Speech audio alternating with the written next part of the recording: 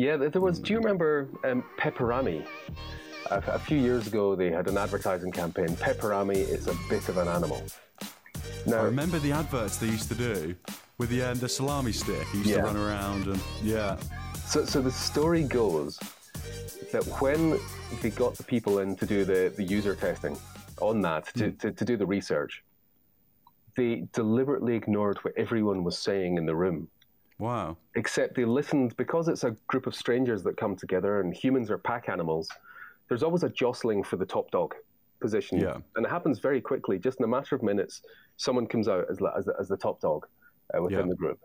Mm-hmm. So they'd listen to what that person said because they understood that that person was probably a little bit influential within their peer group because they were a mouthy gate.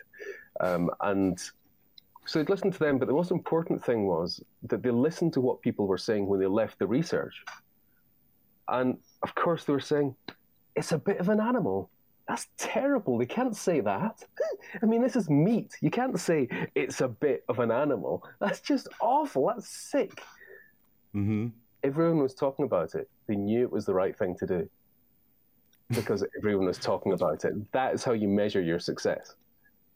That's how you get something that is bigger than the media. It's something that spreads and becomes part of the culture. It's almost like guerrilla marketing. Yeah, they absolutely nailed it. That was their way of measuring it.